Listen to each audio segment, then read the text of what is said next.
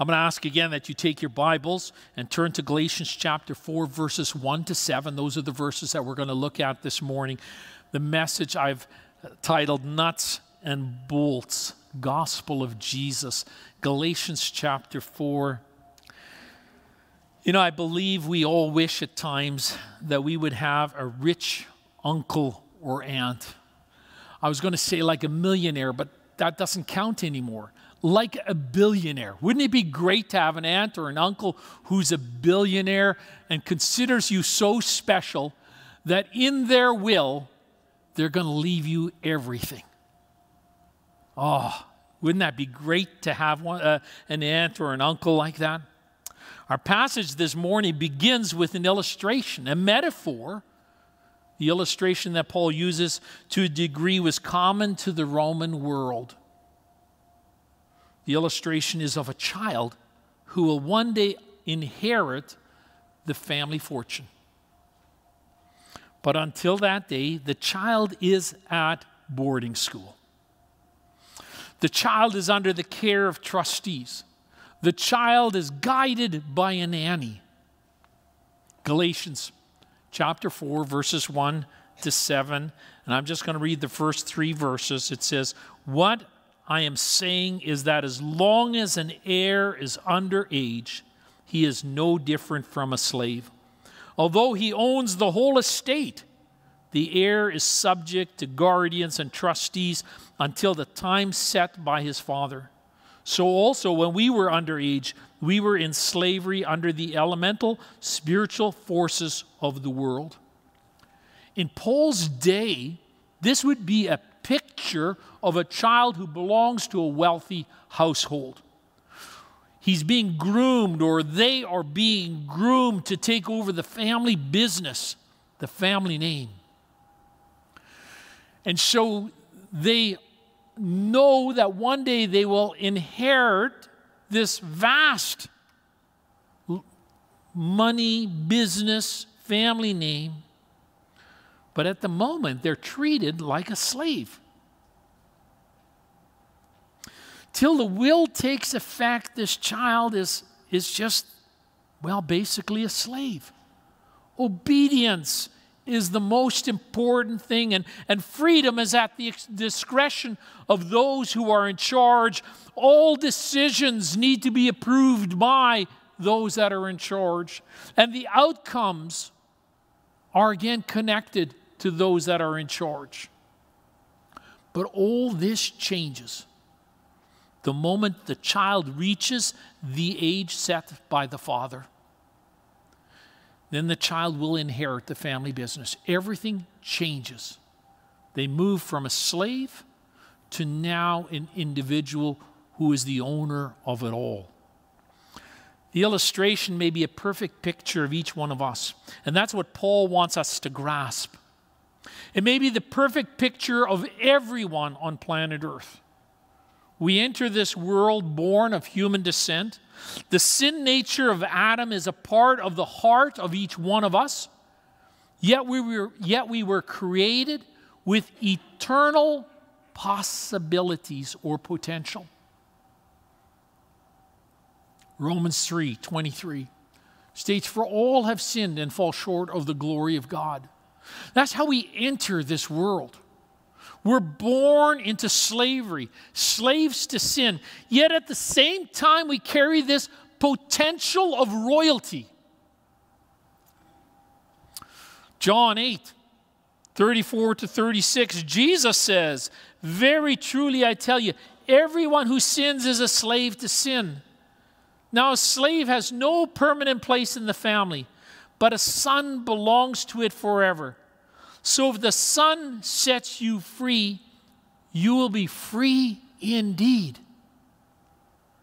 So here we are, slaves to sin. However, there's a possibility. There's potential.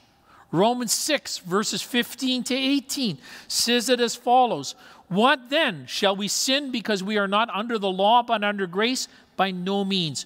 Don't you know that when you offer yourselves to someone as obedient slaves, you are slaves to the one you obey, whether you are slaves to sin, which leads to death, or to obedience, which leads to righteousness. But thanks be to God that though you used to be slaves to sin, you have come to obey from your heart the pattern of teaching that has now claimed your allegiance. You have been set free from sin and have become slaves to righteousness. We are all slaves. We all were slaves. Either slaves to sin, or we could say, as Paul says in Romans, slaves to righteousness.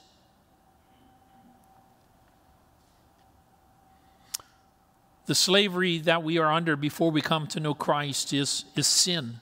And Paul refers to this in verse 3 of Galatians chapter 4. Paul says, slavery under the elemental spiritual forces of the world. I've got it underlined for you on the screen behind me. An interesting phrase, slavery under the elemental spiritual forces of the world. Remember, we're born into sin. We're born into a sinful world. Ephesians chapter 6, verses 10 to 12 is a picture of that slavery that we are under. And it's put into perspective for us in those verses. So Ephesians 6, verses 10 to 12 says, finally be strong in the Lord and his mighty power. Put on the full armor of God so that you can take your stand against the devil's schemes.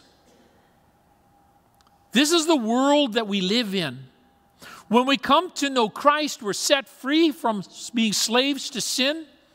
We now are children of God, but we are still living in this world.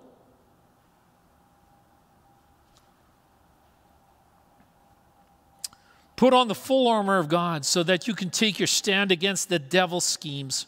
For our struggle is not against flesh and blood, but against the rulers, against the authorities, against the powers of this dark world, and against the spiritual forces of evil in the heavenly realms. You see, behind those elemental spiritual forces of the world that Paul is talking about are fallen angels. Paul is talking about the spiritual battle, and the law of Moses, in a way, falls underneath that spiritual battle also. The elemental spiritual forces of the world, an all-encompassing term. 2 Corinthians chapter 4, verse 4, it says, the God of this age has blinded the minds of unbelievers so that they cannot see the light of the gospel that displays the glory of Christ, who is the image of God. Ephesians 2, verses 1 to 2, as for you, you were dead in your transgressions and sins, in which you used to live when you followed the ways of this world and of the ruler of the kingdom of the air, the spirit who is now at work in those who are disobedient. That's the world we live in. And the principalities, the powers are the fallen angels. The child in Paul's example comes to age, and he's able to step out from under slavery, out from under the elemental spiritual forces of the world. And that same truth is possible for each one of us, and many of us have taken that step of faith in the Lord Jesus Christ. God guides Paul in using the phrase elemental spiritual forces of the world. It's a strange phrase, but Paul uses it a number of times, not just here. Stoichia, the word, the original word there is an interesting word, and the best way to sum up the word is to say the ABCs of the world. You are under the ABCs of the world.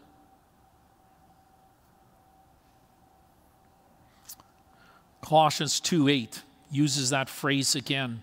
See to it that no one takes you captive through hollow and deceptive philosophy which depends on human tradition and the elemental spiritual forces of this world rather than on Christ. The demonic powers behind the things of this world. Author and pastor Chuck Swindoll, he says the following. He says, while we were unsaved and condemned by the law, we were in bondage to vain philosophies, man-made codes of ethics, legalistic interpretations of the law, and demon-inspired religions that brought nothing but hopelessness and despair. That's the elemental things of this world. But now let's take a look at the last verses, because it changes. Galatians 4, verses 4 to 7. But, that word but, it's kind of like a hinge. Everything spins all of a sudden. But when the set time had fully come, God sent his Son, born of a woman, born under the law, to redeem those under the law, that we might receive adoptions to sonship. Because you are his sons, God sent the Spirit of his Son into our hearts, the Spirit who calls out, Abba, Father. So you are no longer a slave, but God's child. And since you are his child, God has made you also an heir. When God's set time came, it was the right time. There's a lot of speculation over this phrase in reference to time. The set time had fully come. What does that mean? What is the set time? Why was that set time right 2,000 years ago? You might ask the question, if Jesus is so important for salvation, why did he wait so long to come? People ask that question. There's a lot of speculation in reference to this. Before we look at some of that speculation, what we need to do is trust that in God's economy and for our best, Jesus came at the right time. And I don't know in that why it was the right time. Romans chapter 5, verse 6 uses that same phrase. You see, at just the right time, when we were still powerless, Christ died for the ungodly. What made it the right time? A lot of speculation. Was it because of the political climate? The Roman Empire was the world power at that time. Is it because the Roman Empire, there was the world power, kind of one world power, and of the road network that they put in place and the communication network they had? Is that why it was the right time? Was it the right time because the Jewish people were in rebellion against this one world power and they were looking so desperately for a Messiah? Is that why it was the right time? Was it the right time because of the desperation of humanity? Because of the depravity of humanity? I don't know. But it was the right time. But there's another piece to it. When you accept Jesus as your personal Lord and Savior, it is also the right time. Looking again at our scripture passage, we see that word redeemed. Redeemed. What does that mean? Redeemed means to buy back. And then there's the word might. Redeemed those under the law that might receive adoption to sonship. That might is connected to a choice. It's not the concept of doubt. You see, when we accept Christ as our personal Lord and Savior, we are redeemed, we're purchased back. We receive adoption to sonship. The choice is ours. And when it happens, it will be the right time. Why do I say that? Because some of you are praying for family members. And you're wondering, will they come to know Christ? Your heart is aching for them, and I'm going to respond back to you, and I'm going to say, keep praying, because the time will come. God is at work. The right time. What does that mean? Each one of you encountered Jesus at the right time, because when you encountered Jesus, you made the choice to follow him. When we encounter Jesus, Our scripture text tells us we receive the Holy Spirit. There's an exchange, we could say, in some ways that takes place. We accept Jesus. He's at the right hand of the Father. Our sins are redeemed. We're purchased by our sins are made, we are made righteous. We are redeemed. We are purchased back into the family of God. And we receive the Holy Spirit. A number of different things that are taking place. And as we receive, from our hearts, there's this cry that comes out. And we realize now that we are part of the family that we were destined to be. We're part of the family of God. We were created to be part of this family. And we move back into right relationship. And we realize God is our Heavenly Father. And we cry out, Abba, Father.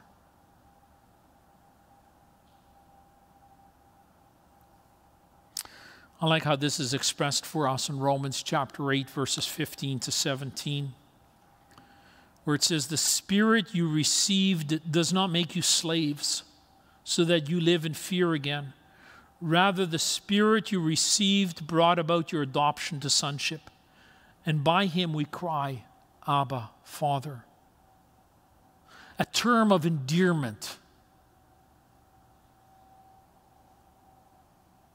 The Spirit Himself testifies with our spirit that we are God's children. Now, if we are children, then we are heirs, heirs of God, and co-heirs with Christ, if indeed we share in His sufferings, in order that we may also share in His glory. In this act of salvation, we see the triune God at work. We see God the Father sending the Son to redeem us. God the Father sending the Holy Spirit to live in us. We see God the Father, God the Son, God the Holy Spirit, the triune God involved in our salvation.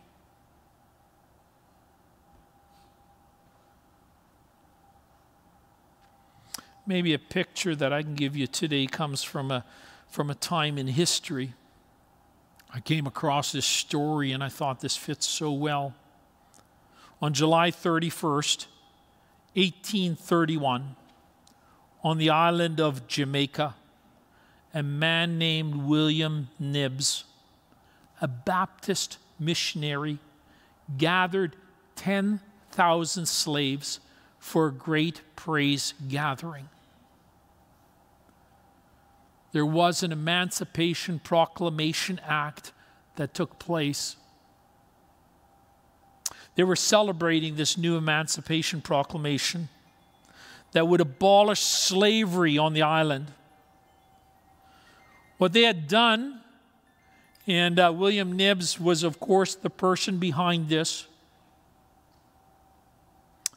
What they did was they built an immense coffin, and into it were placed whips, branding irons, chains, fetters of all kinds, slave garments, all the things that represented the terrible slavery system that was now coming to a welcomed end in Jamaica. At the stroke of the midnight bell, Nibbs shouted out, "The monster is dying." And at each stroke of the bell that followed this cry was repeated. At each stroke of the bell, "The monster is dying," was shouted out.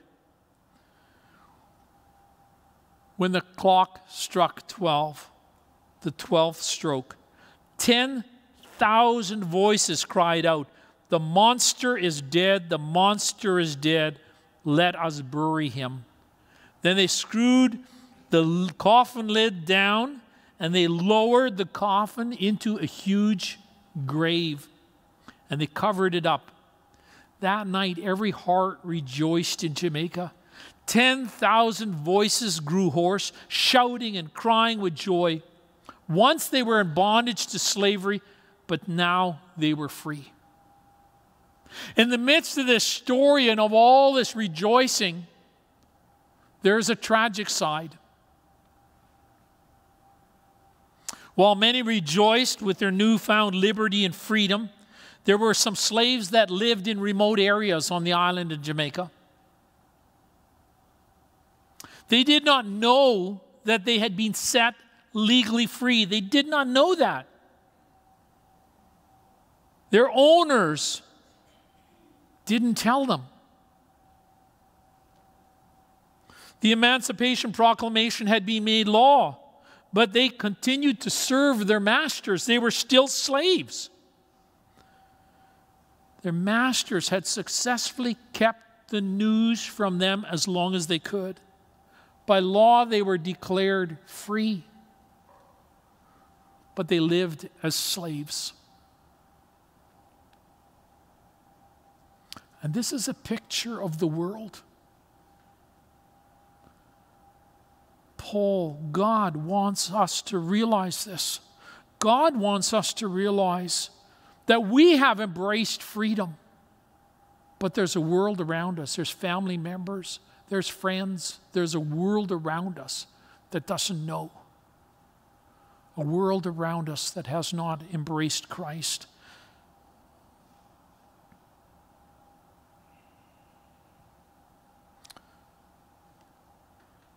Jesus Christ has won the victory. He has issued an emancipation proclamation of liberty and freedom from sin to everyone. But as we see in these verses, that like some of the Jamaicans were today, some people are the same. They don't understand. And they're living as slaves when they don't have to. And so Paul says in 2 Corinthians 4:4, the God of this age has blinded the minds of unbelievers so that they cannot see the light of the gospel that displays the glory of Christ. The gospel message, the good news is this. Satan has been defeated. Sin's penalty has been paid. We no longer have to surrender to sin or be controlled by Satan. We can belong to Jesus and we can live to please God.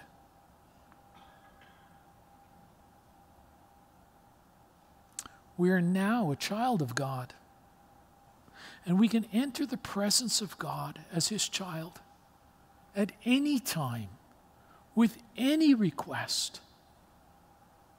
And we call out, Abba, Father, or our Father.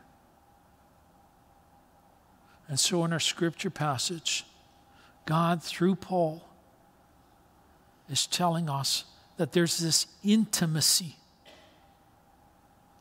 that can be a part of every one of our lives. This intimacy, a father-child relationship. And that we've been adopted into that family. And we're co-heirs with Christ. All the blessings of eternity are there for us.